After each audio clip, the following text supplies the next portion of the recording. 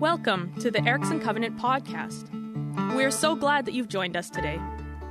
We confess that we don't have all the answers, but as a community, we seek to find and follow Jesus and to discover daily the life He has always wanted for us. We hope this message will be encouraging and will inspire you to take the next steps on your spiritual journey. If we can help you in any way, please connect with us. The easiest way is through our website at ericksoncovenant.ca. Let's get started. In my living room stands a grandfather clock. It is about 200 years old. Faithfully and melodically, like a metronome, it has given a steady, reliable beat for the many lives who inhabited the homes in which it stood. It has stood in the front hall of every home that I grew up in, and now it is here standing in my living room. Tick, tock, tick, tock. I was raised in a home by devout Christian parents practicing their faith in the Anglican tradition. In our home, you not only heard the rhythm of that old clock, tick, tock, but there was also the rhythm of the liturgical calendar. The liturgical seasons were the rhythm of our home. There were clues on which we relied to alert us to which season we were in. Quaint decorations appeared on the tables, scrumptious aromas wafting through the halls that were the food of that season, specific tasks for church that were attended to. The very texture of our lives in our home revolved around the liturgical calendar. My prayer book, given to me at my confirmation, neatly laid out the church year in chart form. Advent, Christmas, Epiphany, Shrove Tuesday, Ash Wednesday, Palm Sunday, Maundy Thursday, Good Friday, Holy Saturday, Glorious Easter, and many, many more. The days in between were delightfully called the ordinary time. The fast and feasts, the psalms and readings, the liturgies, the rich symbol of the Anglican Church, all of these were meant to remind us how close and present the kingdom of God is in everyday life. For example, as a child, I understood that the delicious aromas, steaming, syrup-laden pancakes and fatty bacon crisping that filled the hallway of our home and filled our plates on the dinner table were to celebrate Shrove Tuesday. Tick. This meal was all in contrast to the bleak and solemn days to follow, the days of Lent. Talk. During Lent, we fasted from treats like candy, chocolate, ice cream, desserts, and sometimes meat. Now, even as a child, I struggled to understand how giving up ice cream equated with the passion of Christ on the cross. But the rhythms were deeply rooted in my childhood and my parents' childhood, and like a clock, it just kept ticking. I carried these rhythms into my adulthood. One Lenten season, while desperately searching my life for the thing I needed to give up that would equate to what Christ did on the cross, I exclaimed to God, "This is ridiculous, Lord. You know I can give up anything, and you know the litany of things I have given up over the past 25 Lents. Jelly beans, chocolates, ice cream, boys, coffee, swearing, alcohol, TV. But considering Jesus' death on the cross, it all seems, pathetic. Here's my idea, Lord." And notice I didn't wait to hear what he had to say. "This year, instead of giving something up, I'm going to start something. There's a great idea." So then began the years of praying every day through Lent, journaling every day through Lent, reading the 4 Gospels through Lent, being kind through Lent, being gentle through Lent, being good through Lent. But God is good. See how gentle and patient He is with me? Not angry that I still don't get it, not thinking that I'm ridiculous, but always gently nudging me towards relationship with Him. Here I am, 35 years later, and my long-suffering precious Lord has brought me back to praying and fasting. I spent over 30 years feeding our family of 7, plus whoever the cat dragged in from the neighborhood, 7 days a week, 3 meals a day, plus snacks, food rolled in and out of our kitchen. It's not just the cooking time in the kitchen. It's the planning, the shopping, hauling, chopping, cleaning up, teaching others, mentoring, setting up, cleaning up after others have attempted to clean up. I'm sure mine is not an unusual motherhood experience, and at least half of you understand how consuming food is in the family. Fasting involves no food preparation and has now become a rest for me. The hours spent over meals are now hours spent with God. I intentionally use the space created in prayer and in His Word to listen to Him and hear of His immense love for me. There are many reasons why people fast, but a spiritual fast will always glorify God and draw you closer to Him. And listening gives you a better chance of living His way, with His will being done here on earth. Recently, I have undertaken the spiritual practice of inscribing God's Word. Simply put, I get emailed a list of verses at the beginning of each month, one for every day. I then spend time writing them out and dwelling on them. This year's topic is spiritual disciplines. This month's topic is fasting. Coincidence? I don't think so. The verses early in the month were all fasting and weeping and renting your clothes and wearing ashcloth and a lot of strong emotions connected with the fast. But on March 12th, the verses were in Isaiah 58, 4-12. God really spoke to me about what His idea of fasting is.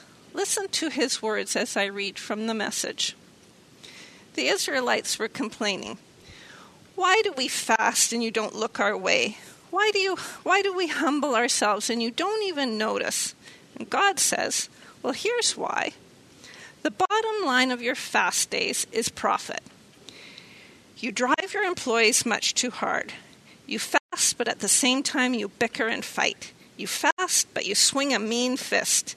The kind of fasting you do won't get your prayers off the ground. Do you think this is the kind of fast day I'm after? A day to show off humility, put on a pious, long face, and parade around solemnly in black? Do you call that fasting?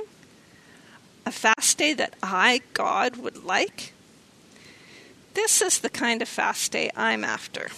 To break the chains of injustice, to get rid of exploitation in the workplace, free the oppressed, cancel debts.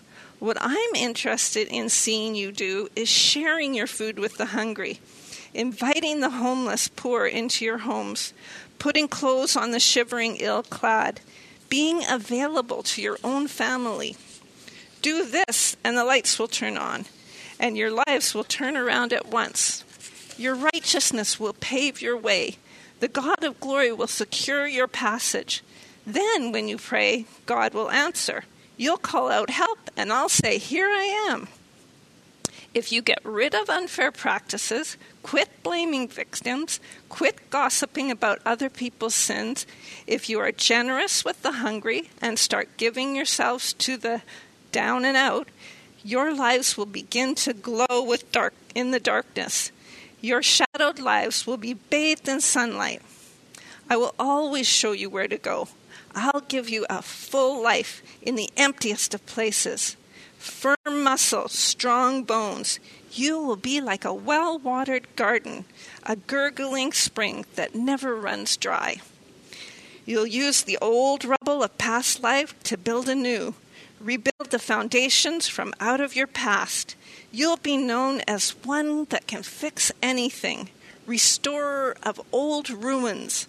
Rebuild and renovate, make the community livable again. It sounds like to me, true fasting is when you give up your selfish desires and use what is created in that space, money, time, energy, prayer, to do away with the yoke of oppression, with the pointing finger and the malicious talk. Become repairers of broken walls, restorers of streets and dwellings. This is kind of a new thought for me, so it's not fully fleshed out. But considering the broken walls we've experienced over these past few years during the pandemic and the current war in the Ukraine, it is something to consider. Plus, I love the idea of being known as one who can fix anything. I could stop talking right now, because who should keep speaking after the Lord has spoken? Plus, this is about the extent of my experience with fasting. But the question being asked today is, what is it we do behind closed door? Why do we fast? Let Jesus examine our hidden motivation for fasting.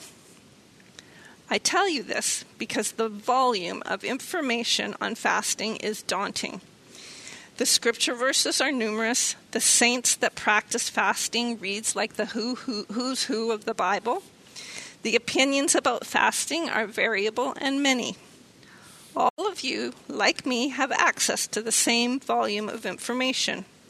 All that to say, this message will not be about the history of fasting or how to fast or the reasons to fast. You can work that out with God if He calls you to the practice of fasting. One excellent resource I would recommend is Richard Foster's book, Celebration of Discipline. Chapter 4 is on fasting. Instead, this message will concentrate on simply letting Jesus examine our hidden motives behind fasting by looking at His word in Matthew chapter 6, verses 16 to 18. Here's a prayer I found. It was used by Christians in the 4th century. Tick-tock. It was prayed before the reading of the Gospel in the liturgy of St. James. Bow your heads with me and listen to this prayer and see if these 4th century Christians can connect us with God as we pray. Illumine our hearts, O Lord. O Master who loves mankind with the pure light of your divine knowledge, and open the eyes of our minds to the understanding of the gospel teachings in Matthew 6, verses 16 and 18. For you are the illumination of our souls and bodies, O Christ our God. Amen. Now I'll jump from this 4th century prayer to reading our passage from Matthew out of a Bible my husband has recently given me, which is the First Nations version and indigenous translation of the New Testament. Here we are, Matthew 6, verses 16 to 18. The way to fast. When you go out without food to seek spiritual things, do not be like the ones who put on a false face. They hang their heads down and darken their faces to look as if they are going without food. They only want people to notice them and think they are spiritual. I speak from my heart. They already have all the honor they deserve. They will get no more. But when you go out without eating, put on your headdress and wash your face so others will not notice, but know that your Father from above, who sees in secret, will honor you. In this passage, Jesus is giving instruction on the proper exercise of a common practice of that day, spiritual fasting, which is when you fast from food for a spiritual purpose. There are times recorded in Scripture that show Jesus fasting to seek spiritual things. One such example is in Matthew 4:4. At the beginning of Jesus' ministry, when he spends 40 days in the wilderness fasting and praying, naturally, after 40 days, he's hungry. And Satan tempts him to turn some stones into bread. It's then that Jesus reminds us that Food does not sustain us, but every word that proceeds from the mouth of God sustains us. Jesus begins his instruction by saying, when you fast, which leads to believe people were fasting and he was giving instruction on how to do it properly. His teaching on fasting comes in the middle of the passage on praying and giving. So it could lead you to assume that fasting, praying, and giving are all part of Christian devotion. When Jesus is questioned by John's disciples as to why his disciples are not fasting, Jesus' reply is this: can the wedding guests mourn as long as the bridegroom is with them? The days will come when the bridegroom is taken away from them, and then they will fast. Matthew 9, 16 and 17. Is that time now? I don't know. The language is not definite. But you know what I do know? Jesus knows us well. And I really don't think Jesus expects anything from us. He knows how hopeless we are, how we try, how we want to do better, but we fall short and we sin. I love that Jesus knows us well. He also knows we can turn anything into a competition, can't we? Even fasting. God gives us 10 commandments, and the Jewish rabbis have found 600 or more laws, called fence laws, to go around those commandments. Fasting has had the same fate through history. In the time of Moses, there was one annual public fast required on the Day of Atonement. Today, there are over 20. In Jesus' parable in Luke, the Pharisees boasted, "I fast twice a week," a common practice at the time, and now it is mandatory. We are constantly grading, rating, classifying who is better, how can we be better, how can we let everyone know how much better we are. Jesus knows this about us, and he says this in verse 16. Do not be like the ones who put on a false face. They hang their heads. They darken their face. They look as they're going without food. Don't close your eyes here, people. You know what Jesus is talking about. We can't help ourselves. We want to be noticed. We want people to see what good Christians we are. If that is our motivation, this is what Jesus has to say. They already have all the honor deserve. They will get no more. Instead, Jesus instructs us in this passage, when you go without eating, put on your headdress, wash your face so that others will not notice. What? Where's the payoff for all the hard work? Well, in verse 18, Jesus states what the payoff is. So others will not notice. But know that your Father from above, who sees in secret, will honor you. Imagine that. God, Elohim, the creator of the universe, name above all names, King of kings, El Elyon, God Most High, wants to honor you. It stops me in my tracks. How upside down God's perspective is of what I believe about the world and about Him. I don't want you to miss out on the opportunity for God to honor you. I don't want you to miss out on knowing how much God loves you and how Christ's passion is for relationship with you. In his book, The Deeply Formed Life, Rich Villodas says, in the season of Lent, the Church emphasizes ascetic practices, such as fasting, to ground us in the notion that we are not to be exclusively governed by our appetites, but by God's way and will. So for a season, we'll go without some of the things that bring us delight, and in so doing, we live from a different center.